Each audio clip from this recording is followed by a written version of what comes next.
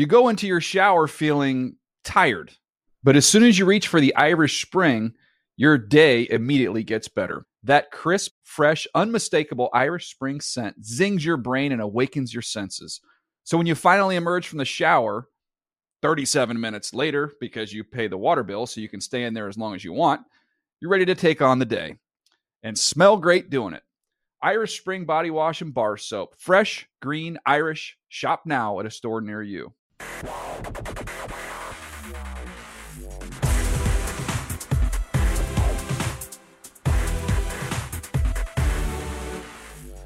What is going on? Happy day after Thanksgiving, everybody. This is the NFL Fantasy Live podcast, and no, this is not the raspy voice of James Coe. I am Marcus Grant, alongside the whiz kid from Wisconsin, Alex Gelhard. Do I have the right to say that name? Is that I think trademarked? You can. I don't think it's trademarked. Okay, James Coe. Great. Well, the whiz kid from Wisconsin, Alex Gelhard, behind the glass as always. But a couple.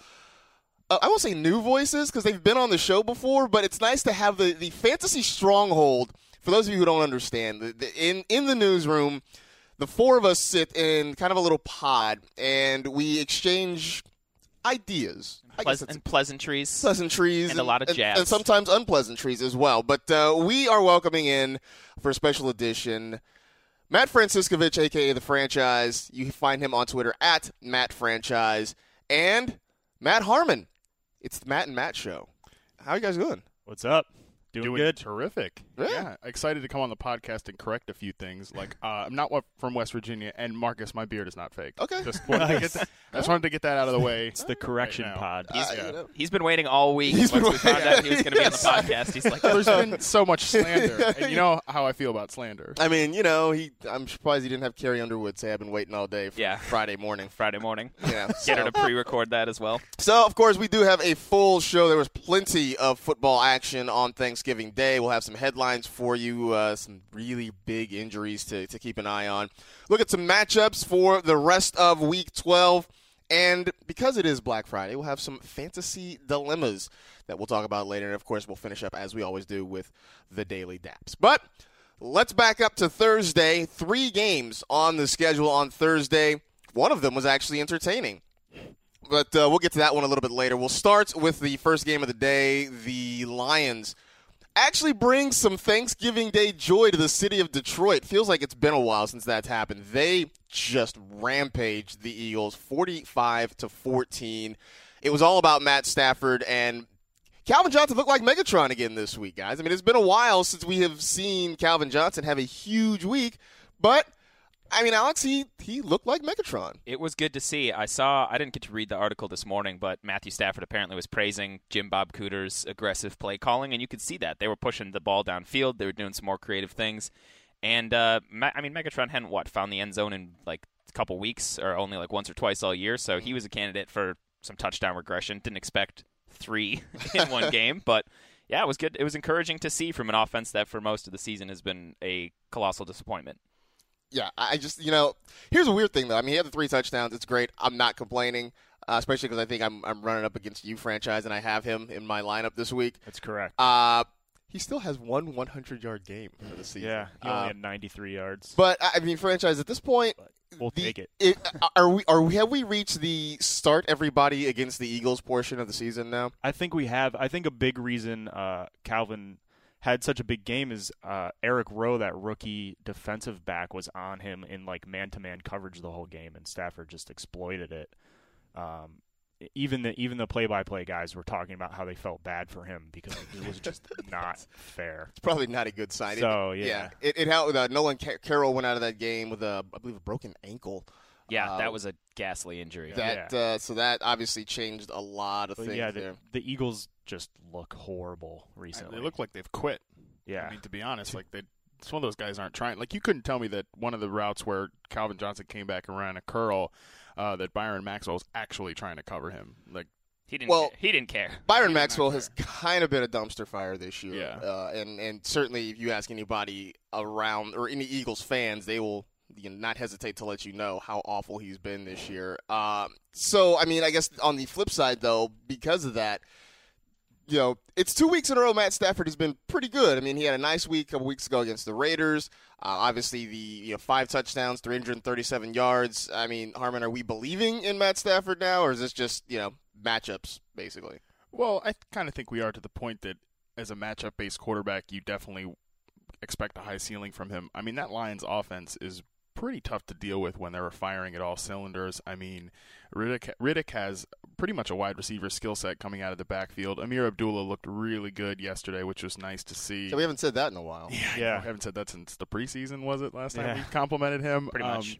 So he looked great, and obviously when Calvin Johnson's at top form, he's one of the best receivers in the league, and Golden Tate is a really good weapon out of the slot too. So when all those guys are firing on all cylinders and they're not trying to funnel targets to Eric Ebron or give touches to Joique Bell, Gross. it's a good offense, and Stafford's at the helm of it, and it looks like that Mr. Cooter has. Hey, by the way, don't knock Joique Bell. I mean, he had almost 80 yards. He did have a touchdown. No, I'll take whatever shot. We can knock Joique Bell. On the other side of this, I know we don't have many things written or to say about the Eagles, but they're terrible. I mean, offensively, they're just bad. They got the touchdown late when the game was certainly well out of hand. Which, I mean, I guess if you're still forcing Jordan Matthews into your lineup, congratulations. Yeah. Because you got that late touchdown. That was like the most garbage touchdown I've ever seen. Touchdown. It's his second one of the year, too. He had the one in week 2 against the Cowboys. Right. Yeah. It's frustrating as hell watching this offense, too, because they have talented players, but it's like Chip is so stuck in his own system that he won't make changes that will benefit his offense and his players. Like, stop running DeMarco Murray on stretch plays. Put him in the I formation, or just let him run between the tackles. Yeah, I don't understand that. And maybe I get it. In the last couple of weeks when you haven't had Ryan Matthews, and so you're kind of forcing DeMarco to do things he can't do. But this was going on when Ryan Matthews was healthy and on the field. They're trying to stretch him out to the outside. I don't get it. Mark Sanchez, 199, 2 touchdown passes. He didn't have any interceptions. He did lose a fumble. It was not a butt fumble. It's disappointing. So even Darren Sproles couldn't get anything going. Yeah, I mean, I don't know. I mean, look, I will admit I whiffed on the Eagle offense. I feel like a lot of us whiffed on the Eagle offense this year. We kind of bought in. Maybe it was the talk of kale smoothies or something, but. Practice playlists and other things. All these things. I mean, we expected this, and especially in the preseason. They came out in a couple games, and they were on fire. They looked like a juggernaut. It just hasn't worked. And I know, Harmon, you have this thought that I buy into it. You just can't run an offense through a slot receiver, and they don't have anybody on the outside who scares defenses right now. Yeah, if you look at all the offenses in the league where their primary guy is coming out of the slot, they're super inconsistent offenses. Miami, Green Bay, who we'll talk about later, all those guys, their top threats are in the slot, and the offense comes and goes because of it. That's one of Chip's biggest failures is that he's tried to treat outside wide receivers as kind of, interchangeable assets. Like he's funneling in like Riley Cooper, Miles Austin, Josh Huff, Nelson Aguilar. None of those guys can really get settled on the outside, and I think that's been a big problem. He's taken the two, really let Jeremy Maclin walk. They gave away Deshaun Jackson. So I think that's been the biggest problem with the offense is they don't have any perimeter threats. And the whole thing is just way too easy to defend. So I get to the point, you're not starting any of the Eagles quarterbacks. When Bradford's back, you're probably not starting him. So right now it's what? DeMarco Murray is a matchup-based guy, and, Ryan Matthews is a flex potentially when he's back and healthy. I mean, is that it? DeMarco's a solid RB2, RB1 because he's just going to continue to get fed touches. Yeah, he's got the volume. Yeah, the question with him, though, is didn't a few of the players come out in the media and question his effort too? Because I knew he had that ridiculous slide. Yeah, that didn't get him a first down or whatever. I've rarely seen a running back take a slide. I couldn't tell you the last time I ever saw a running back slide.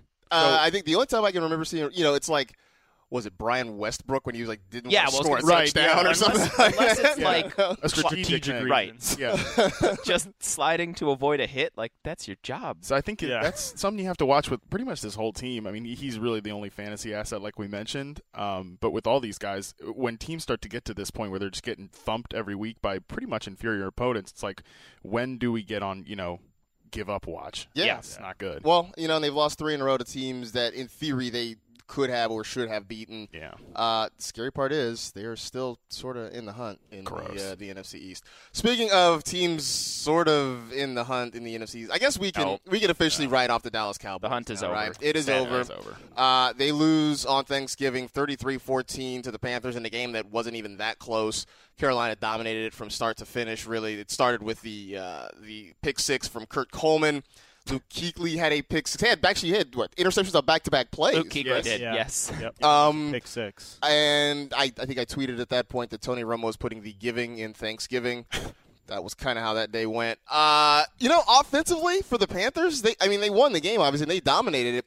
It wasn't a huge day for them. I mean, Cam Newton just had 183 passing yards. He did have the rushing touchdown. And, I mean, that was the only offensive touchdown they scored in that ballgame. It wasn't really a great day to have a Panther player, offensive player at least, on your team this week. Nope.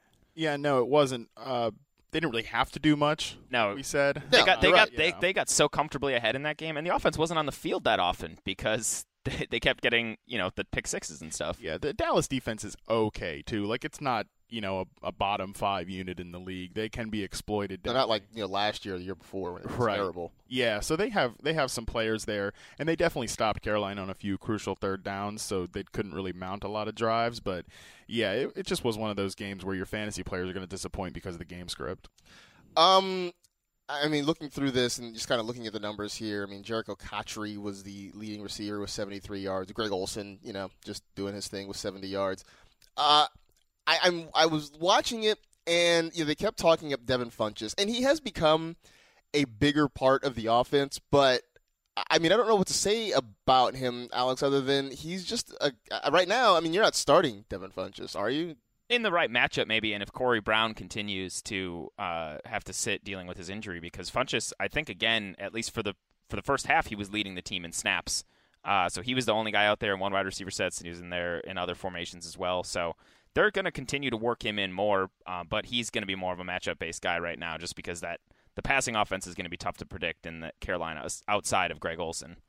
Funchess looks a lot better than he did last year at Michigan. I mean, some of his work last year at Michigan was really bad. It's bad. Really, really bad. Well, he also was – I mean, he's kind of a tweener because he flip-flopped between wide receiver and tight end at Michigan, and I think he's still kind of learning to be – he's young. I think he's still 21. learning to be a wide receiver at some point.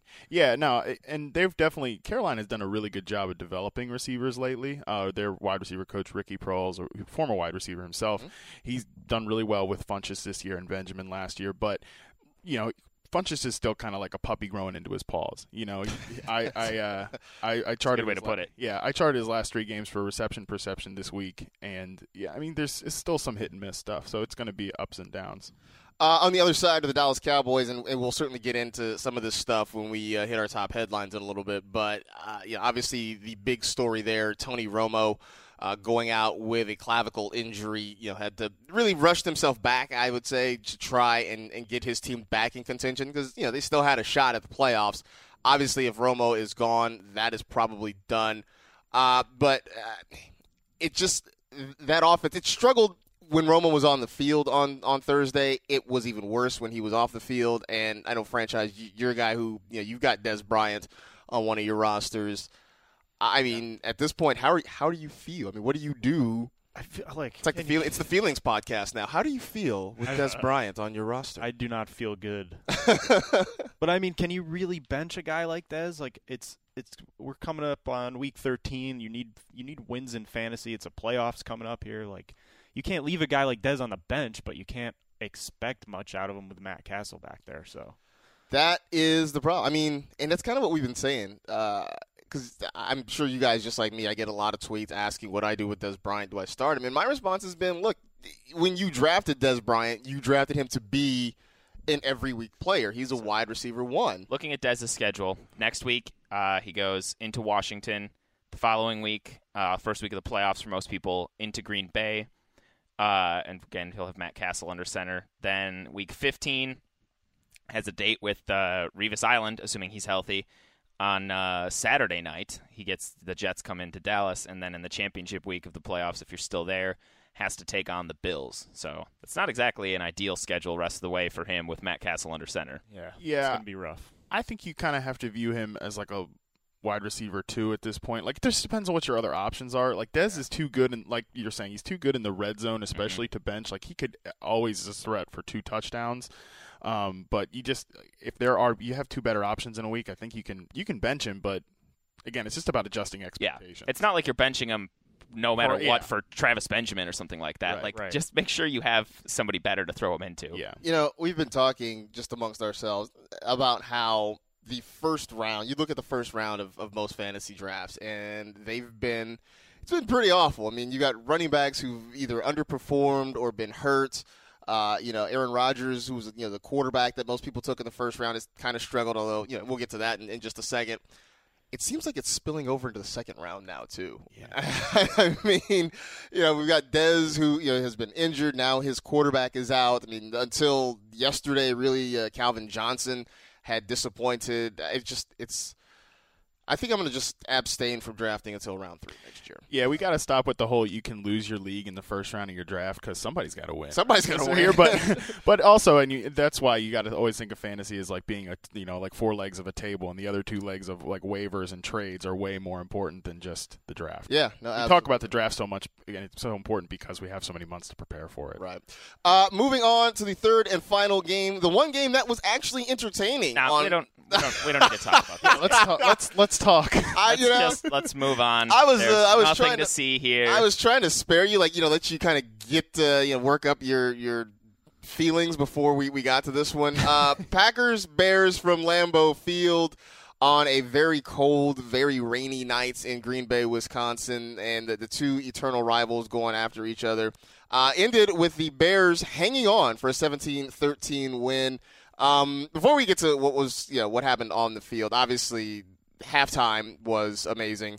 Brett Favre gets his number retired, and Bart Starr comes out, and they share a moment on the field at halftime, which it's pretty great. If you haven't read it, there was a good story in ESPN the magazine that came out a couple months ago about Bart Starr and his fight because he wanted to be back at Lambeau for this moment, and he's battling a lot of health issues and stuff, and it was pretty cool seeing him be able to get there and then have that moment with Brett Favre on the field. Yeah, no, I'm getting chills just kind of remembering it from last night because it was pretty special. Even you don't have to be a Packer fan; you just have to be a football fan. That's just football history right there. That's pretty cool. You just have to be a football fan to appreciate that. So that was pretty special. But on the field, it wasn't really special for either team. I shouldn't say that. Eddie Lacy continues to look better. I mean, 2 weeks in a row now, he has had over 100 yards rushing, had 105 rushing yards last night, not to mention 34 receiving yards and a touchdown, which he very nearly he almost Deshauned it. He almost bungled it, but he held on to it long enough to cross the goal line, and that was it. I mean, at this point, is it safe to say Eddie Lacy is in every week? I feel comfortable with him as an every week RB2 at this point because he's starting to get fed the touches too, and it's funny to say he's like the best player on this offense right now because the wide receivers are a mess, and Rodgers is not having any help from the wide receivers then. And Lacy, like you said, has looked great. He's got his foot quickness has looked better. I think it's part of healing up. Maybe he hit the stationary bike a lot during his offseason and shed a few pounds. But this is the running back that people expected that they drafted in the first round. So if you swung a trade for him or held on and kept the faith, you're going to be rewarded down the stretch because this has been what the Packers have done the last couple of years with him is even if like last year they'll still be like, oh, James Starks is the the 1-2 combo with Lacy, but then they feed Lacy 20-plus touches. I've already seen the future. Okay. And in 2016, 2017, and 2018, we're still sitting here in November telling you, hey, Eddie Lacy's back, at the end of the season. Every year. Because this is the same thing that happened last year. Yep. Yeah, I mean, I've started to think that maybe we just don't panic on him when he struggles for the first month to 6 weeks of the season. Because remember last year, after September, everybody's freaking out. Like, what do I do with Eddie Lacy? And then, he had a bye week, and then he turned things around, and he was great. Good football players are good. Yeah. And he's a good football player. It's just, sometimes you're a December back or whatever, and, you just fantasy football makes people panic because you are invested in these players on a week-to-week basis. But, yeah, I mean, some of these guys are just going to take some time. And hopefully maybe one of these years he won't suffer an injury in, like, week 2 that limits him. Because last year he had a concussion that made him miss a game, and then they worked him back slowly. This year was the ankle. But It's good. Now, let's get to what I'm sure everybody's excited to talk about, the Green Bay wide receivers. That was the next thing on the agenda. Aaron Rodgers finishes the day 202 yards, a touchdown, and an interception. An interception that I think was the fault of Davante Adams. Yeah, I mean, obviously it comes out of the hand of Aaron Rodgers, but a lot of that had to do with Davante Adams just running a poor route, which was just part of a very awful day. Very bad, very lazy route for Adams. It was just part of a terrible day for Davante Adams, had a number of drops, still has not figured out what it is Aaron Rodgers expects of him in that offense, just continues to kind of look lost out there. He ends the day with 2 catches for 14 yards, and, look, Aaron Rodgers is arguably the greatest quarterback in the NFL right now, but he is showing us that if you don't have guys who can get open and catch the football, Davante Adams had 11 matter. targets. I knew it was too many, but I wanted to look. Yes. That's insane. And it's funny, too, because I'm watching that drive when Rodgers threw the interception. He had a couple of runs. He threw one, I think, to Richard Rodgers, I believe, in there. And I thought to myself, they would be smart just to not go toward Davante Adams at all in this drive. And then the very next play, he throws the pick, and I see the replay, and I see who it is that he was targeting. I mean, it was pretty much every time he threw a pass and something bad happened, I would just wait until the wide receiver stood up. Most of the time, he was on the ground, number 17. and then it was number 17. Yeah. So Davante Adams, if you stretched his 3-game pace just these last 3 weeks out to a 16-game season, he's been waiting all morning to get to this, by the way. I have a sticky note. He would have 192 targets, 80 receptions, 688 yards, and 0 touchdowns. That's real bad. Yeah. That's ungood. So Adams, too, was a guy that was really popular in the offseason. He was probably the worst wide receiver I graded through reception perception, which if you don't know me, which you might not. He is the wide receiver whisperer, folks. Yeah, well, it's a methodology I use to chart wide receivers. You can check out some of the stuff on the internet with the Google. He had the second worst score against man coverage last year amongst the rookies, worst against zone. Doubles doesn't really count. He wasn't really doubled that much. And then the second worst against press. So just all in all from last year, he was a really bad player. And we got to stop believing that a player is going to break out, or especially a pass catcher, just because their quarterback says so. We're looking at you, Davante Adams, and we're looking at you, Marcus Wheaton and Jared Boykin. I think part of the hope with Adams too was that there were a lot of bad things on tape, but he had those couple splashes, so it was like, well, maybe in the off season, because lately it's been a jump from rookie to sophomore year, despite all the crazy things that like Amari Cooper and Odell Beckham are doing. So that was my hope. I knew there were some bad signs on tape, and I read your reception perception, but obviously being a homer, I had some hope, and also with like a larger sample size, he might be able to get it done. And Jesus Christ, has this larger sample size gone poorly? Yeah. It's just about expectations, man. Like, he can be a usable receiver, but they got to stop throwing him the ball so much. Yeah. So, I mean, but then this begs the bigger question. I mean, what do you do, franchise, about Aaron Rodgers going forward? I mean, this is another guy who, again, he was probably a late first-round pick in a lot of leagues. I know, in your league of record, Gelhar, he was, the 3rd overall pick, I believe? Yeah, probably. It's also a 6-passing touchdown league, and it's a league with a bunch of guys from Wisconsin. Right, exactly. So, I mean, that's with an asterisk. But either way, he was a first-round guy in a lot of leagues. He still has all the talent in the world. We know how good he is, but it doesn't matter if his guys aren't catching the football. Yeah, and I mean, that's the other big thing here. James Jones didn't have a target the whole game, and he's 2 weeks ago he had 100 yards. Well, he got a target. He got a couple targets late, I think. I think he had 6 he targets. He didn't catch a pass. He didn't have a catch, though, yeah. He doesn't show up in the box score, but Rodgers needs these other guys to step up when a guy like Adams is just dropping the ball all day. He's got to stop throwing to him. Yeah, Cobb had a decent, quiet afternoon. He had six of his 7 targets he caught for 74 yards, but like we said, he can't do it all on his own. Probably should have had a touchdown, by the way, on the. Although I think technically they made the right call because a different lineman moved off of that guy's thing. It was the guard that moved, but. Yeah, darn it. You know who else should have had a touchdown was Davante Adams, but he dropped it. Yeah, well. Also, real quick before we changed, we should talk about the Bears. We should talk about the Bears because they actually won the game. Did you see Sigmund Bloom's tweet this morning that was like, could you imagine what would have happened if the Packers had let Randall Cobb go to a different team and the Giants never let James Jones go? Ooh. So Jeff Janis would lead the league in touchdowns. Wow. That's such a great point. It's a horrible thing to think about. But which, by the way, before we switch over to the Bears, we have become in the fantasy stronghold. One of our favorite Twitter follows has become JS Comments, where they they pull comments off the Milwaukee Journal Sentinel. The Milwaukee Journal website. Sentinel. Here are a few that have been tweeted out this morning. Oh, God. Winning that Super Bowl was the worst thing that ever happened to us. Now we will never get rid of McCarthy. Rodgers needs to apologize to Favre, Starr, and this entire fan base. And let's see. This may sound blasphemic, but maybe they should slap a retractable roof on Lambeau and take the elements out of play. Oh, my God. Basically, if you are just a fan of insane football hot takes, the fine people of Wisconsin sometimes they get a little overboard. They like cooking up some real hot takes. So at JS Comments, good follow if you are interested. Quickly before we get to the headlines, though, the Bears, they actually did win the football game. Jay Cutler, we talked about all week how Lambeau Field had really been a house of horrors for him. He'd had some awful numbers. Wasn't great. I mean, if you watch him on the field, he moved the offense very well. He was very efficient, did a lot of great things. Fantasy perspective, not particularly great, just 200 yards and a touchdown, although he did not turn the ball over, so that's a plus. I don't know. I've been saying it for weeks, though, now. I mean, Cutler has been an easy punchline for so long. Maybe it's the Adam Gase offense. Maybe he's finally maturing, but Jay Cutler this year has been a pretty good quarterback. I think it's a lot of the offense. And they've helped him with they've got the great running game, and they set up a lot of easier passes. They didn't force. It's not like when Mike Martz was there with Chicago and was like, Jay, just whip it downfield all day. Like, they run every screen in the book, and they ran them effectively. Like that, the Packers look like they'd never seen a wide receiver or running back screen before yesterday, and that was a good way to keep Jay Cutler efficient and get his confidence going. They're hashtag getting the ball to their good players. They are.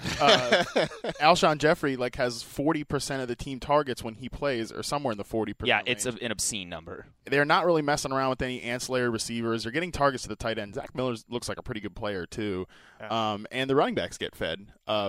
That's probably something important to talk about, that backfield split. Yes. It was pretty much 50-50. It was pretty even. Forte had 16 touches. And Langford had 13. Yeah, and looking at the snap percentage, too, Forte played 55%, and Langford played 45%. So, it looks like an even split, and both those players are probably usable. I was going to say, that was my next question then. I mean, at this point, they are both usable for you, right? I mean, Forte probably drops from an RB1 to an RB2, but Langford's a guy that you now can feel confident putting in your lineup every week. If I have either of them, I feel fine tossing him in as a flex every week because, I mean, like we saw this week, Langford was the one that got the touchdown. Forte got tackled right by the goal line. So they'll both put up usable yardage, and it's just hoping one of them gets into the end zone to seal the deal for you. Well, and looking at the schedule, it's mediocre. It's okay. I mean, they have the Niners next week, so start both of them. Yeah. They've got the Washington United Football Club, Vikings, and Buccaneers to finish out. So it's not great. It's not terrible, but next 2 weeks will be good. Next couple weeks, you should decent. take advantage of that. Yeah. Well, all right. That is the recap of Thursday. Let's do some headlines. The camera highlights in the world of sports. Breaking news. Breaking news. Breaking news. Breaking news. Whistles go woo! I like turtles. We continue to follow breaking news. Watch the news because I'm a kid. So y'all need to hide your kids, hide your wife. Well, we will start. Actually, we'll start with this thing that just came across my Twitter feed because it's hilarious.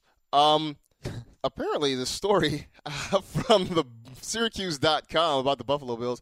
Apparently, Richie Incognito gained more than 10 pounds during Thanksgiving. Wow. In one day? I don't really know where else to go with that other than wow. Did he eat the whole turkey? He probably had his own, and the rest of the family had their own meal. Thanksgiving's only 1 day. Yeah. Well, 1 day. Richie put in some work, so there.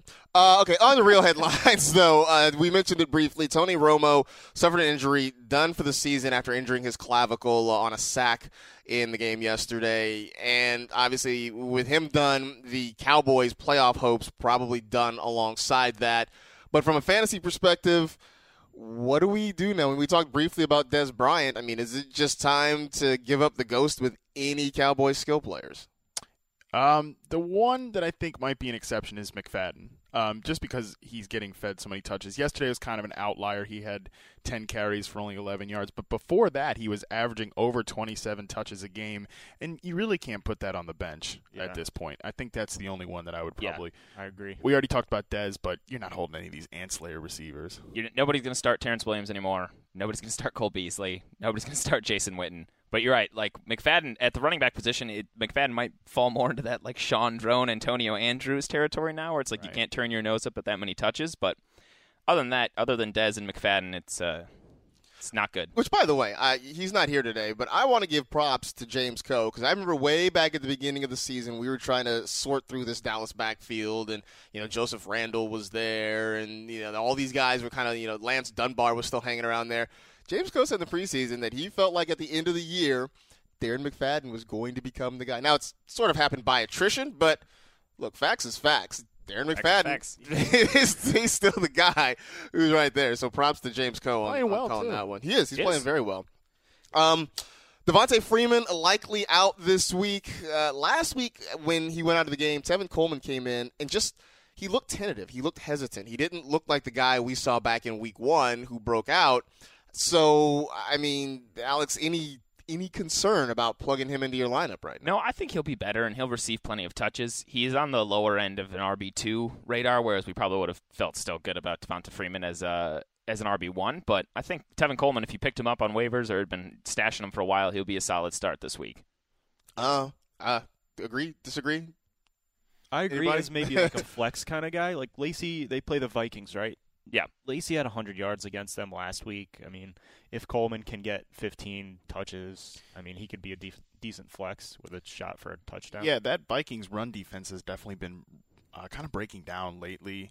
They've been much worse over the last month than they were early in the season. The problem with Coleman, though, is, if you go back and watch the game from last week, those or a lot of the problems that he showed in that game were the same problems that he showed in Indiana that made a few people question whether he could really hack it as a feature back in the NFL. Absolutely. He did not I don't think he broke a tackle all game. He got bodied a few times in the red zone. When he got, flipped over, basically, on that goal line carry. That was kind of embarrassing. Yeah. I mean, he's just not – you can tell that they lack the physicality and the sustaining toughness that Devonta Freeman brings to the running game. That kind of throws the whole offense off schedule. So I think he's a volatile play.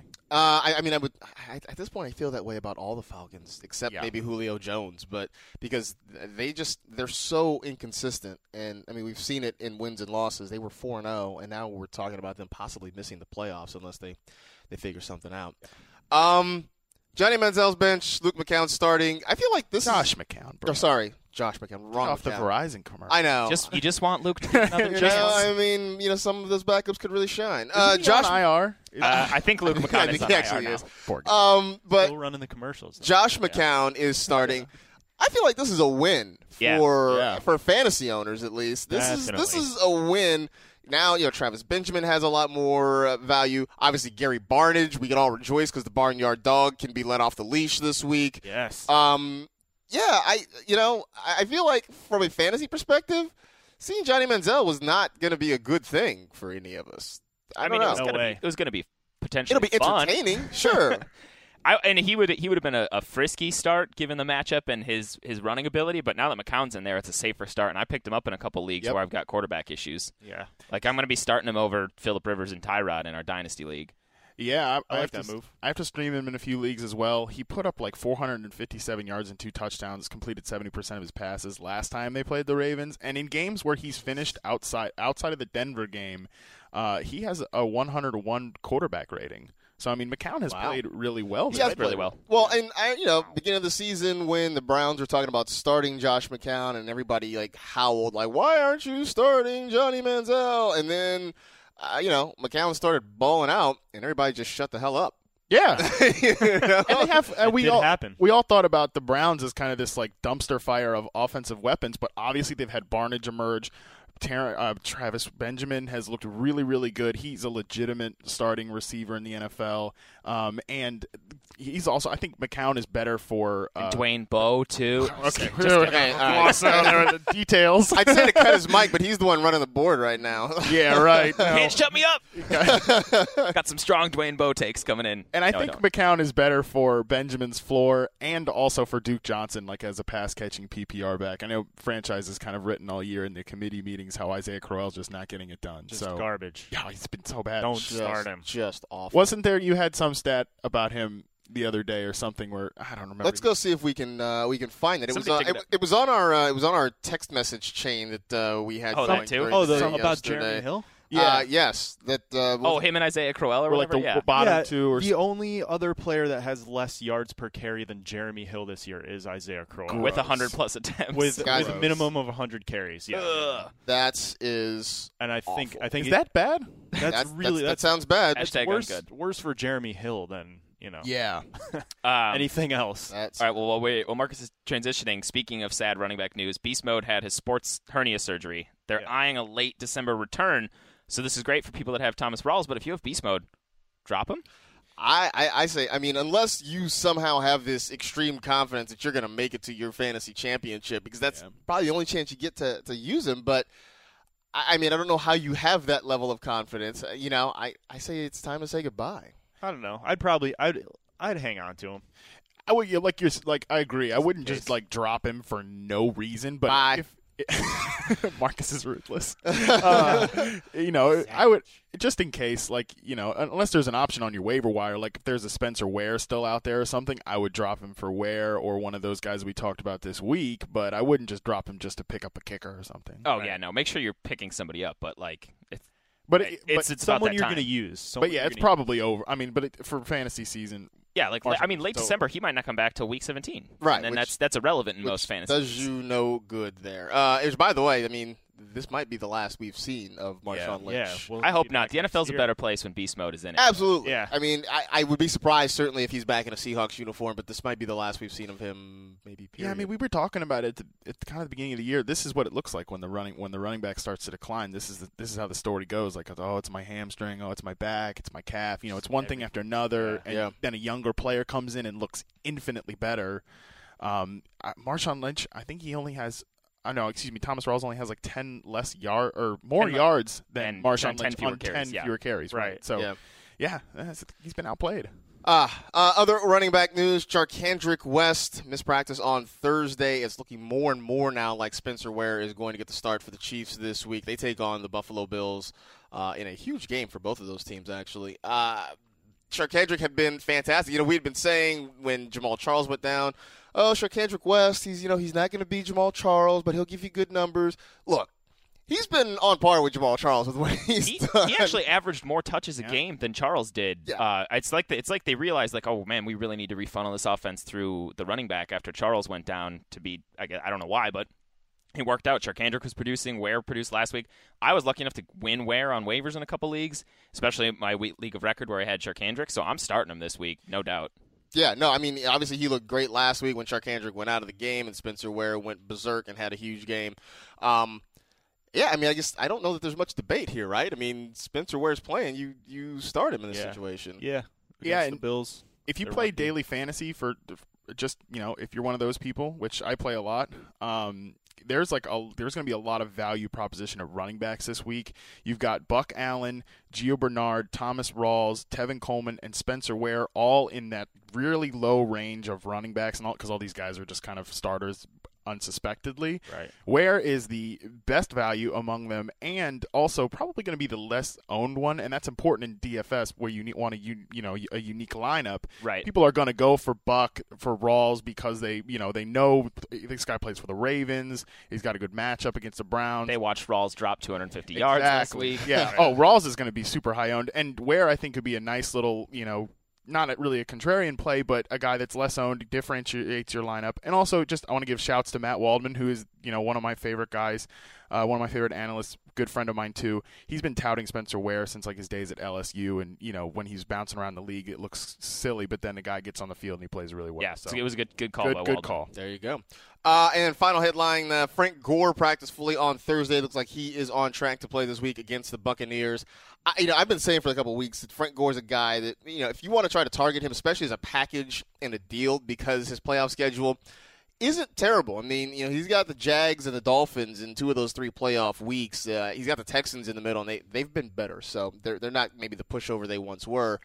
But as long as Andrew Luck is still out and they're relying on Matt Hasselbeck, I feel like they're going to have to lean on that running game. And I know we saw Ahmad Bradshaw quite a bit last week, and he had the 2 touchdowns. But, look, I feel like you could do worse than Frank Gore. And, looking at his game logs, the yardage has been there. The issue is he hasn't scored a lot of touchdowns this year. Nobody on the Colts has scored a lot of touchdowns. Well, see, that's it. But in terms of, like snaps and touches and yardage, Frank Gore's not having a bad year right now. I think when you lose your starting quarterback, especially a potentially elite level one like Andrew Luck, it takes the ceiling off the offense. It decreases the offensive pie. So that's why you're not seeing the touchdowns. But as far as yardage and touches goes, you're right.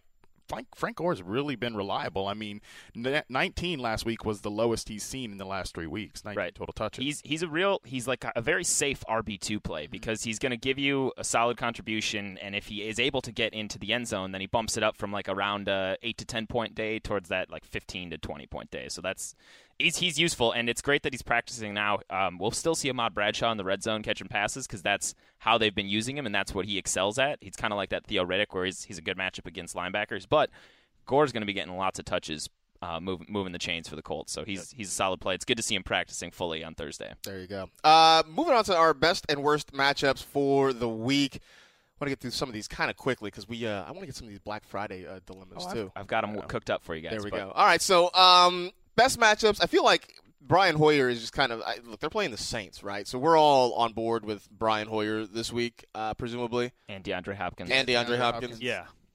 Well, I was walking my dog this morning, and I kind of had this it's early. I was drinking my coffee, and I was having a little bit of a nightmare scenario where we'd tout Brian Hoyer and DeAndre Hopkins all week, and then for some reason Alfred Blue goes off on the Saints defense. Oh, it's going to happen. Don't put that evil into the world. I would throw up all under my desk all day, all afternoon. It's going to happen. I mean, because everything points to those two guys having huge games. So somehow this is the Alfred Blue 31 Saints will carries. rise up and stop DeAndre Hopkins. We talked a little bit about Josh McCown. I see Eli Manning here, and I won't say Eli Manning is matchup proof because that's certainly not the case. But Eli is that guy that everybody kind of snickers at. They make fun of Manning face, and then you look at the standings at the end of the year, and Eli's like a top 10 quarterback. I don't know. I feel like we should just stop doubting Eli. He's a top 10 quarterback right now, and that Washington defense is bad. They lost Chris Culliver for the year to a torn ACL yesterday. Yeah. They weren't really good when he was in there anyway. So I think Beckham and Eli are gonna. This is one of those potentially nuclear games for them. Yeah, and on the flip side, that's why I put Cousins as well. Is this game could turn into a shootout. Cousins is at home, right? In this game, yes. His home road splits are ridiculous. And this year. He's got Deshaun Jackson back healthy now. We saw D-Jax flash last week a little bit. So this could be a game where there's a lot of points going back and forth, and if you're in need of a streamer, I think Cousins was one of your picks in the Sleepers article too, right? And I will say there's just two things that kind of had me worried about the fact that I already put that out there. One, Jordan Reed has an MCL injury, so if he's less than 100%, that could be kind of a worry. He's supposed to play, though. Right. Yeah, for sure. Just the thing with him is it could be, it's always kind of like he is a very obviously injured, I hate saying injury prone, but he's often injured. And, that's a matchup that they could exploit. But also, that Giants defense is kind of getting some good personnel. They get Prince Amukamara back this week, who's a good cover corner. JPP's obviously DRC's been playing well. Yeah, so the Giants defense has been a sneaky play in fantasy, but they're still a bad real defense. For sure. One of the worst. Yeah, if you had to stream Cousins this week, I would probably. It's fine. I mean, Hoyer. I prefer Hoyer and McCown over Cousins. But if those guys get taken, Cousins probably got dropped this week because he had a bad week following a really good week. So, I'm fine with it, but there are a few things that just have me a little less confident than I was on Wednesday. Yeah, definitely. On the flip side, we talked about the Falcons and their inconsistent offense. Like Matt Ryan, I'm done. I've had enough, dude. Bro should be on waivers. I've had enough. I'm done with that. Andy Dalton, I won't say bad Andy has shown up, but less than good Andy has been around the last couple of weeks, and that makes me nervous. And his schedule down the stretch is not one that I want to mess around with. Yeah, this week's a really bad matchup against the Rams. He still snagged 22 opponent or 20. He had 22 opponents. He had a good fantasy game against the Cardinals. Yeah, 22 points against the Cardinals last week. What an idiot! Yeah, it was a shootout. He had a good game against the Cardinals. But I think this could be a bigger week for the Bengals ground game because I think they will beat the Rams and the Case Keenum, rest in peace, Case Keenum, or Nick Foles, whoever is back there.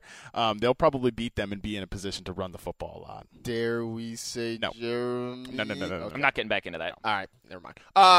Tyrod, the Stronghold. We have been huge supporters of Tyrod Taylor all year. This week, not so much. He's injured. He's going into the buzzsaw. That's the Chiefs' defense. It's been playing phenomenal. The Chiefs are at home. I don't like any of this. It's the perfect storm of bad. Yeah, franchise, you had the Chiefs as a streaming defense this week, right? Yeah, they've been on fire. Yeah, they have some good matchups coming up too. So you can probably grab them and use them for the next couple weeks. I forget what their ownership was too on NFL.com, but it's like insanely low for how. It was about 30%. Well, they were such a bad defense to start the year when they had Sean Smith on suspension, and then the pass rush wasn't really going. But they've looked better lately, and I love Tyrod. I mean, I was one of the first people to really be touting him this offseason, but unfortunately, it's not good right now. And he's a low-end starter in the NFL at this point, and might even just be a high-end backup. But yeah, he's injured. The offense really doesn't have a lot going on outside of McCoy. So McCoy's the only person I'd trust starting this week, but I'd lower my expectations. Yeah. There you go. Over the running back spot, we talked a little bit about some of these guys. Look, I've been on T.J. Yeldon for about a month now because I like the Jaguars' schedule down the stretch. Plus, their offense has. He's been looking good. He's been looking good. Really good. And I got to retract some things because I said before the season I wasn't big on T.J. Yeldon, and he has been better than I thought he would be. And so, it's been a pleasant surprise. Watching him at Alabama, I just wasn't really impressed. But look, he's performed very, very well, and he's really taken command in that backfield there. You don't have to worry about Denard Robinson or Toby Gerhart or anybody like that. Well, except they gave Robinson like 7 carries. I know. The red zone. Which I hope you've learned your lesson, Gus Bradley. Yeah, that Greg was Olsen. weird. I remember back, even before the season started, Franchise and I were sucking back some drinks after we had Highlight Friday, and we were talking about T.J. Yeldon, how he definitely has some elite qualities to his running style that are kind of go under-noticed, but he definitely has great vision, really good patience, and the way he generates power from his hips instead of his upper body is really impressive, and he could be that guy, I know we're looking forward to next year. Shut up, Harmon, but this is a guy that could be kind of that real big breakout, maybe not to Le'Veon Bell status, but the guy that has kind of an okay rookie year and then takes a massive step forward. Absolutely. Yeah. One name I do want to get to real quick, Chris Ivory. He's got a fantastic matchup this week. The Dolphins' health is the concern. The Dolphins' run defense has been just awful recently. Health is an issue, and I don't know. He even before he really got hurt, wasn't looking great. I mean, he's had a few bad weeks in there. I feel like if you have him, you're probably flexing him, but I don't know. I'm scared. I'm going to keep the faith because I've been a fan of Ivory all year, and I'm just going to hope that he's healthy enough to take advantage of the matchup, but I'm also preparing myself for another 3-point outing. In his last 4 games, he's averaged 44.5 rushing yards per game, but he saved some of his weeks with touchdowns, but recently he's just not been good. Yeah, it's kind of more of a factor. Is the passing offense going to move the ball through the airs to get him into the red zone into goal line situations? Because right now you can't really trust that he's healthy enough to be the banger, to take 20 carries or something. Right. Yeah. All right. Makes me nervous. I'm still sticking with him this week, though. Yeah. Any other matchups on here that jump out at anybody? Good, bad, otherwise? Marcus, do you have Chris Johnson second in your running back rankings? Yeah, man, because he went berserk. The game against the Niners in Week 3 was the one where he reintroduced himself. 3 touchdowns too. And that was his allow me to reintroduce myself moment. And look, man, Thomas Rawls just eviscerated them last week. So. Yeah. And they keep stuffing the ball down Chris Johnson's throat. I mean, he's seen over 20 touches pretty much since he got there. Yeah. And started, like you said, that big run after Week 3. He's been tremendous. Even if he doesn't get a lot of yards per carry or anything like that or score a lot of touchdowns, Bruce Arians just loves the fact that he can rely on this guy for 3 yards because they have a big vertical passing game. Yeah. Chris Johnson's kind of like the jab in that offense. He just keeps jabbing with them, and then he'll bring in Ellington or David Johnson for the hook in the backfield. Right. That's the haymaker there. The haymaker. All right, why don't we move on to let's move on to the let's do these. Sure you're all curious. I'm very so we have some because it is Black Friday and look, stay safe out in them streets, folks. I already saw online shop. Just online shop. Seriously, Cyber Monday. I'm not going to be working at all today. Amazon. I'll just be shopping. Amazon is the safe way to go, but if you're out there, please be careful. But we have some fantasy dilemmas here. So since it is Black Friday, I cooked up some Black Friday situations but instead of a deal, they're obviously going to have a fantasy spin at the end. So, Stronghold. You awoke at 2 a.m. to camp outside your local electronics store to get an insane deal on an Xbox One. After enduring the cold of the morning and the body odor of your fellow shoppers, you're racing through the store, elbowing people out of the way en route to your system when a different deal catches your eye. 2 touchdown scoring machines at wide receiver, Eric Decker and Martavis Bryant, but you can only choose one to have for the rest of the season. Who do you choose? Rest of the season, huh? I think this answer is easy. Well, do you? I do, and you'll be surprised for how much I stick up for poor, underappreciated Eric Decker. No, I won't. Well, no. I said you will be surprised considering that because I'm going to go Martavis Bryant. Yeah. And I think it's easy.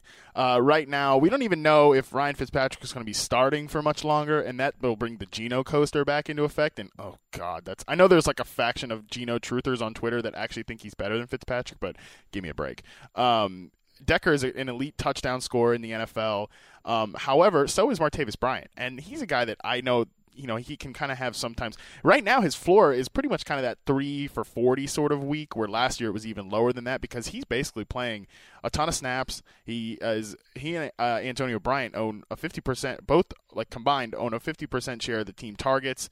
Bryant is a guy that can blow up regardless of matchup. He has, and talk about. He could still go bananas this week in Seattle. I'm going to play him a lot in DFS because I think he will get over on Kerry Williams and some of those other cover guys.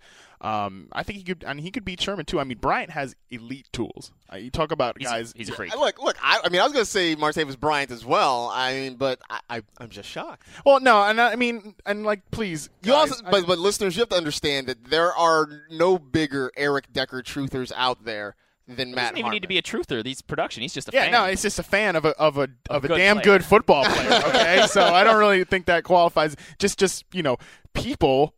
I'm not going to name who. Like to just slander and take shots at Eric Decker, but the guy's been just a productive machine in the NFL. Decker's that consistent guy who'll get you points every week. Yeah. But Bryant's ceiling is just outweighs. Like he'll have those 25-point games that Decker just doesn't get. By the way, for the moment, Martavis Bryant all the way around. Yeah. And for the moment, real quick, I wouldn't worry at this point about the Geno coaster coming in unless there's an injury to Fitzpatrick. The Jets still hanging around that playoff race. So I think as long as they're doing that, I think Todd Bowles would be foolish to make a change. I agree, but they're just when they asked about Fitzpatrick, he kind of like gave a he's a starter sort of answer. He didn't be like, yeah, hell yeah, this is my guy. So just something to be a little concerned about. There you go. All right, next Black Friday dilemma. You've sidestepped the brawl happening between 2 dads fighting over the last Star Wars replica lightsaber, and you've come across a hidden deal at the back of an aisle. 2 of the waiver wire darlings this past week, but you only have the cash for 1. Who do you start? Spencer Ware or Buck Allen? I actually would say I would probably start, and I'm going to choke here. Hang on. Marcus almost died on the podcast, everybody. Still dying. In fact, somebody else answer this because I'm going to die real quick. I think I would go with Buck Allen. Why? You didn't sound very confident. Well, are we talking this week or for the rest of the year? This week. I mean, Browns D has been playing better lately, but they've been torched by running backs. Allen is going to get all of the carries. I think he had 22 carries last week after Forsett went out. And behind Buck Allen, who is there? Mostert? I don't know how to say Terrence West, guys. Revenge game. West is there. Narrative. Yes. I just think Buck Allen's just going to get overloaded with volume, and he's going to make the most out of it. You're right. Baltimore running backs have accounted for over 60% of the team touches, which is 7th in the NFL among. Look at that little nugget. Yeah, that comes from T.J. Hernandez from 444 Football on his podcast I listened to this morning during that nightmare dog walk. But I'm going to go the other way and say I would go with Spencer Ware this week. I think he could just as easily see a ton of touches, and also right now I just trust the Chiefs' offense more than the Ravens. I mentioned earlier about when you lose a quarterback, especially an elite one like Joe Flacco. I'm kind of joking, but seriously. But not. But not. It's better than Schaub. But Flacco is a really good quarterback who was playing pretty well considering what he was playing with. Yeah. They've lost their starting receiver. They've lost their starting running back. They've lost their starting quarterback. It is tough to maintain an efficient offense, and Matt freaking Schaub is going to lead this team. I mean, Buck Allen, you're right. He could see 25 touches, but averaged 3 yards a touch. Right. I think the ceiling is just better with Spencer Ware if Charkandrick sits, who is he's a good, like we said, he looked like a really good player last week in a good matchup, but yeah, he could see 25 touches and potentially get in the end zone. I was before I started choking to death, was going to lean towards Spencer Ware simply because that Chiefs offense hasn't aside from obviously Ware stepping in for Charkandrick West, that offense hasn't really undergone any changes. I mean, the Ravens, not only did they lose Justin Forsett, they lost their quarterback. I mean, they really lost the trigger man who makes that whole thing go. They lost Steve Smith. They lost Steve Smith. And I just think, if you're a defense, again, the last time we saw Matt Schaub, he had 0 arm strength. He was throwing pick sixes like, people handing out Thanksgiving turkeys. I just think that makes the Ravens a little easier to defend. And while I do think Buck Allen's going to have a ton of volume, I just think the Browns are going to make sure that he's not the guy that beats them this week. All right. I would go with Spencer Ware for what it's worth, too. Last one. Your cart is filled with nonsense and a bunch of crap that will likely be broken or forgotten about in the coming months. Yet the allure of a deal continues to wreak havoc on your wallet. Escape is imminent as you wait behind an old couple arguing with the cashier about their coupons to get the maximum deal, obviously, when a bargain bin nearby catches your eye. Wowza! A 4-for-1 or 3-for-1 deal. But your cart only has room for one crowded backfield. Do you pick the Giants backfield or the Washington backfield for the rest of the season? Oh my God. I turn around and I walk out of the store. Yeah. You have to choose, you guys. The deal. It's a deal. 4-for-1. 3-for-1. If you have to choose, who would you? Washington. I would probably pick the Washington backfield. They've at least been productive. At least there's only 3 of them, not 4. Yeah. But you guys, it's a deal. That's what Black Friday is all about. This is like that dollar bin at Target. Yeah, it is. I mean, I still think Matt Jones has explosive potential. So if you have to throw him in, at least I feel better. Like he might bust a big run. He has, Chris Thompson could catch a lot of passes. But just gross. Nothing good to say about the Giants. No, literally nothing. I mean, even Shane Vereen, who's the one that should be okay, if they might throw him the ball a lot, he'll get 5 catches a game, especially in shootout games. That doesn't even happen. No. Yeah. All right, actually, I lied. I had one more. I forgot about this one. Yes. All right. You're trapped in a corner of the store amongst crying and sick children. You're unable to get to the Blu-ray deals you wanted, so you turn around and race away from the children, looking for a backup plan when you stumble into a bin filled with backup running backs with a chance to shine and starting opportunities. Do you start Tevin Coleman versus Minnesota or Thomas Rawls versus Pittsburgh? Rawls. Oh, yeah, Rawls. This is easy. The easy answer is Rawls, but Pittsburgh's run D is true. It has been good, but I test Rawls. Rawls is the Yeah, Rawls is good, and he's going to get a lot of opportunity. So, yeah, I would go with Rawls, even though Coleman could make that look silly with a 70-yard touchdown run against what defense. Yeah, like you said earlier, Harmon, he's volatile because while Coleman did get stuffed and lacked that physicality that Freeman brought, if he gets a crease and can hit it, he could be gone. I mean, he's a home run guy. Is Rawls he's an RB1 the rest of the way, right? At this absolutely. Point, yes. Yeah. Didn't Rawls have a home run a couple weeks ago? Maybe it was against Cincinnati. Cincinnati. He had super long. Yeah, he had 169 yards and a touchdown in that, and I think the touchdown did come off on a long. It came on a huge 60-yarder. Yeah. So, all right. I mean, he's got that potential too. All right. Shall we dap it up? Let's dap it and get out of here. Let's do it. Extra, extra, read all about it. This is the Daily Daps and Hug. Give me daps, cause I be scribbling rap. Give me dapping up, daps and bound, daps. All right, the Daily Daps. We got 2 new guys here, so I'm going to give them a little extra time to get their daps ready. So, Alex, how about you start us off? I got a good one. I follow this Twitter account because I'm a cinephile. You guys hear me talk about movies a lot. It's called One Perfect Shot. Most of the time, it just tweets out great images from great movies, but they'll also throw out deals and other fun things that they find. So I don't know who it was that made it, so apologies, but they tweeted out somebody made a spoof Mad Max Black Friday trailer that took the Mad Max Fury Road trailer, but superimposed a bunch of Black Friday things, and instead Tom Hardy is an employee at a store, and all the crazy people are Black Friday shoppers. It's pretty darn funny. I'll tweet out the link later, but otherwise you can find it at One Perfect Shot. They tweeted it out this morning, or just search Mad Max Black Friday. It was pretty darn funny. That's very awesome. I have to check that out when I get back to my desk. Right. Matt Harmon, you got a daily dap for us? I do. I'm going to dap Blue Buffalo Wilderness dog food. I use that too. Yeah, man. We'll dap each other right now. No. Yeah. So yesterday, I don't feed Charlie the raw food, but normally I give him just dry food. But yesterday for Thanksgiving, I gave him a can of wet food, and oh boy, did he go bananas. I mean, he was licking the floor around the place yesterday. Charlie is my dog. If you follow me on Twitter, you know about Charlie. He's got a very passionate fan base that I'll dap you guys too, because that's always very nice to see. It's very cool that people are so engaged with old Charlie. But yeah, I'm gonna dap them up. So again, if anybody from Blue Buffalo is listening, you got a free endorsement right here, so you can email me and Charlie. And I will That start food also, like promotional. the pressure of entertaining everybody at Thanksgiving yesterday, put Charlie into a bit of a coma. Yeah, in the- if you, in the evening. you can go on my Instagram account too and see he's just knocked out. Yeah, it was tough. He was even a little sluggish this morning, man. I think the pressure got to him. It's a rough day for everybody. Franchise. I am going to go stick with my music theme as I always have, and I'm going to adapt this heavy metal band that I've been into called Baroness. Oh, they're great. I love Baroness. Yeah, so they have their albums are all the titles are color themed. So they put out the red album, that was their first, then the blue record, and their last album was a double album called Yellow and Green back in 2011. They have a new album called Purple coming out in December. A couple tracks are out. But the crazy thing about this band is back in 2012, the band's bus, I think, was on their way somewhere after a show in England, and there was really bad weather. The bus fell 30 feet from a viaduct. What? Wow. And, like, all the members of the band were injured. The lead singer, guitarist, like, fractured his arm in several places and couldn't play guitar for a long time while he recovered. But they're back, and they're putting out music again, and it's, like, this cool comeback story, and they're just melting faces. 30 feet. Wow. Their bus. Could you imagine being in a vehicle that fell 30 feet? Yeah. That's insane. And I don't think anyone died in it, but they were all very badly injured. It's pretty crazy. So, Wow.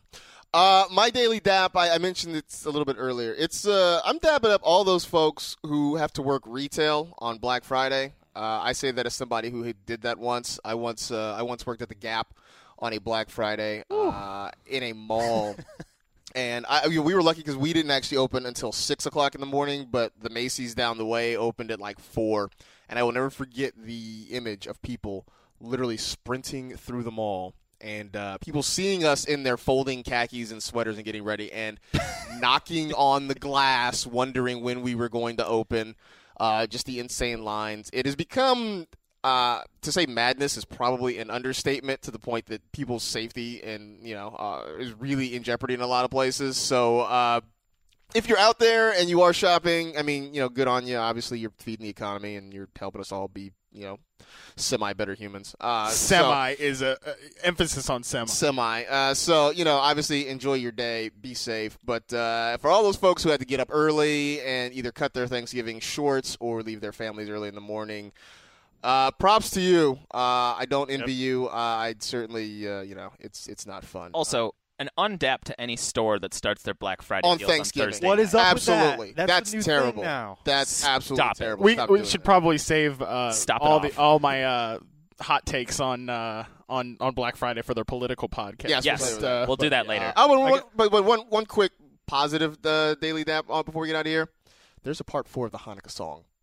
Oh, nice. Yes, there's a part 4 of the Hanukkah song. It includes mentions of Shia LaBeouf, Seth Rogen, Joseph Gordon-Levitt, and Jared from Subway. Excellent. Oh no! Check it out. So go look up Hanukkah song part 4. It's on YouTube. So that'll. All right. That'll I be got positive. one more quick dap. Yeah. Tomorrow is the WizKid. Yes. Concert's Yeah. Happy birthday, Happy Alex birthday, Gelhar. Alex Thank you, Gelhar. guys. You're officially old now. Yeah, dude, there. you're like Join the 30 club. now. Late 20s. We're gonna have to put franchise and Gelhar in the fantasy retirement home soon. You are officially come old. on, bro. Join us. So we playing shuffleboard out there. Yep. There you go. All right, let's get out of here. That will do it for the newly old whiz kid from Wisconsin, for the franchise, for Matt Harmon. You need a nickname. I'm Marcus Grant. It's the NFL Fantasy Live podcast. We'll talk to you on Tuesday.